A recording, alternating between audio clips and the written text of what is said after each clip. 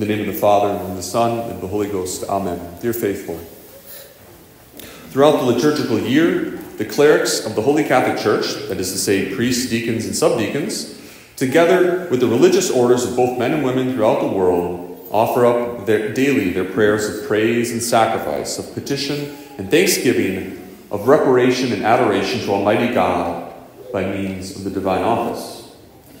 The divine office is that collection of prayers taken from Scripture and tradition, which the Church has made to form, together with the Holy Mass, the essential part of her public prayer. By it, she fulfills the single greatest act of the virtue of religion, that of adoration of the Most Holy Trinity. But the daily recitation of the divine office also serves several secondary purposes, among them to sanctify those who recite it and to instruct them as well in the mysteries of our faith. One of the principal ways in which those who recite the office are instructed is by the readings arranged at the office of Matins. Usually excerpts taken from sacred scripture, the Church has so arranged them as to provide appropriate spiritual text for the different liturgical times and feasts of the year. That long introduction, dear faithful, serves as a segue into the subject of today's sermon by means of the scriptural texts that are currently being read. Those readings are taken from the last two books of the Old Testament, both in terms of the date of composition and their placement in the Bible itself. I'm speaking, of course, of the two books of Maccabees. These books describe the historical exploits of the Maccabees, a family who led a Hebrew uprising to free the people from the yoke of the Seleucids. The Seleucids, which was the Greek empire that came to power in that area, the Middle East, the Palestine, following the breakup of the empire of Alexander the Great, who of course conquered it. The Maccabees brothers, John, Simon, Judas, Eliezer, and Jonathan, together with their father Mattathias, rejected the pagan influence of the Greeks upon the Jewish people and sought to restore true worship among the people. They led their armies into battle, winning many victories over the oppressors, eventually establishing a ruling dynasty, even though most of them gave their lives and died in battle. The books of Maccabees are full of many lessons for us, and perhaps even more now that open conflict in the Holy Land threatens to send our world into a more general conflagration which could spiral out of control into the largest loss of life the world has ever seen. Please God, that does not happen. The first lesson that we learn from the book of Maccabees is that there's no peace and no order in the world unless the worship of the one true God has its proper place. The entire history of the chosen people of the Old Testament was directed by divine providence to one end.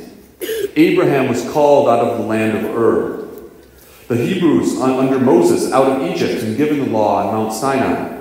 David anointed king of Israel. The prophets received their messages, all for one reason, to prepare the world for the Messiah, our Lord Jesus Christ. This is the reason the chosen people were selected by Almighty God. They existed to prepare the world for and to welcome the Son of God in the flesh. Their divine election stems from this and from this alone. Many of them did just that. And among the greatest, and this is to say welcome and prepare and welcome the Savior, and among the greatest are, of course, the most blessed Virgin Mary, the last and greatest of the prophets, St. John the Baptist, the 12 apostles. Most all of the 72 disciples of our Lord were also probably Jewish. However, a great many of the Jewish people did not accept Christ as the Messiah. They included Jews from all levels of society, from the high priest Annas and Caiaphas, all the way to the little people who cried, "Crucify him, crucify him." This rejection of their Savior, their Messiah, led to the calamity of 70 AD, prophesied by Jesus himself, when Jerusalem was besieged, taken, sacked, and pillaged, and the temple razed by Roman General Titus, later emperor. We know, dear faithful, that the Jewish people will enter the one true church en masse at the end of time, recognizing at long last the Savior they were set aside to welcome.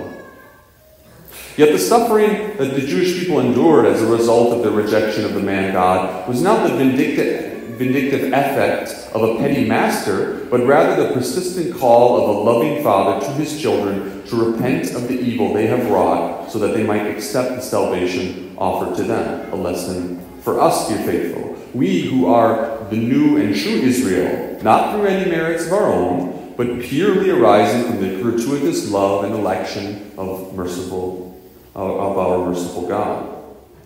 The difficulties and trials that we suffer are not only a merited punishment for sins, yes, they are first and foremost a call to conversion, to change our lives before it is too late. It is an opportunity to repent, to realize changes must be made. Let us remember that when we suffer contradictions, difficulties, loss of things and persons close to us. I wish to add also that there's another aspect of suffering that we must not forget, that it is not a punishment nor correction of faults, but simply growing in conformity to Christ, the spotless Lamb, who suffered not because of either of those reasons, but because of his selfless offering for our salvation. Let us think of the Blessed Mother, the Virgin Mary, conceived and assumed without fault, who suffered more during this earthly pilgrimage than any of us can possibly comprehend. I know that we are now in the month of October, but last month we commemorated the sorrows of Our Lady on the 15th. I warmly encourage you all, especially those of you who feel like you suffer more than you can bear, to cultivate a devotion to Our Lady of Sorrows, praying to her daily, for I assure you that she will show you how to bear with patience and love your burdens, even embrace them. Returning now to the Maccabees, the second lesson that we can learn from these Hebrew heroes is that the spiritual life is a life of combat. St. Francis de Sales carried always one book with him, one spiritual book. This book was not the Holy Bible nor the Imitation of Christ. It was a book entitled The Spiritual Combat by Father Lorenzo Scupoli, an early Jesuit, and this book has become a spiritual classic. I encourage you all to read it, as it reinforces this point that man's life is warfare. Dom Guéranger tells us, the early beginnings of man's union with God are, generally speaking, deliciously calm. Divine wisdom, once he has led his chosen creature by hard, laborious work to the purification of his mind and senses, allows him, when the sacred alliance is duly concluded, to rest on his sacred breast, and thoroughly attaches the devoted one to himself by delights which are an antedated heaven, making the soul despise every earthly pleasure. It seems that no battle, no anxiety must ever break in upon the first season of the glorious union. But this exemption from the general taxation is never of long duration, for combat is the normal state of every man here below. This hard lesson is shared with us throughout the Holy Scriptures again and again by the inspired sacred writers who seek to promote in us the courage necessary to fight this battle. In the book of Job, chapter 7, we read, "The life of man upon earth is a warfare." Dom Guéranger adds, "The Most High is pleased at seeing a battle well fought by Christian soldiers." We all remember, don't we, dear faithful, that we were made soldiers of Christ at our confirmation, receiving the grace and the mission to suffer for Christ daily, and even, if necessary, to offer our lives for him. Dear young people, you who will receive your confirmation in the coming year, remember to be confirmed means to suffer joyfully with Christ, to be his soldier. St. Paul instructed his disciple, St. Timothy, to be prepared for the battle that he would have to wage. This precept I commend to thee, O son Timothy, according to the prophecies going on before thee, that thou war in them a good warfare. Wage a good warfare. And whom do we wage our war against? We know the three sources of temptation are the world, the devil, and the flesh. The first two, the world and the devil, are exterior to us. And St. Paul warns us in today's epistle, "Put you on the armor of God, that you may be able to stand against the deceits of the devil. For our wrestling is not against flesh and blood, but against the principalities and powers, against the rulers of the world of darkness, against the spirits of wickedness in high places." Note well that St. Paul is not opposing the devil to our own flesh here, but rather to other men. He does not say that these other two will tempt us, but he's focusing primarily on the demon, because the demon is in a certain sense the origin of all temptation, because he's the origin of the first temptation, which led to the fall of our nature, which then is a source of temptation for us.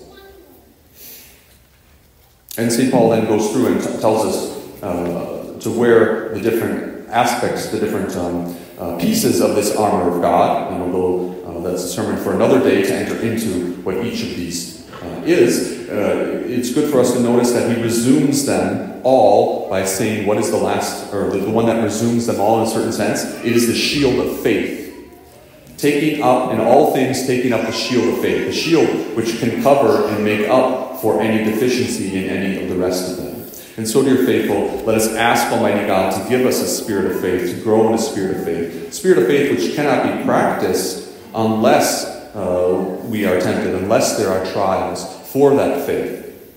And so let us not be discouraged, but ask Almighty God to increase evermore in us this spirit of faith, especially in these troubling and dire times. And so that one day, having worn well this armor of God, we might carry off the victory and join our Lord in heaven. Amen. In the name of the Father, and of the Son, and of the Holy Ghost. Amen.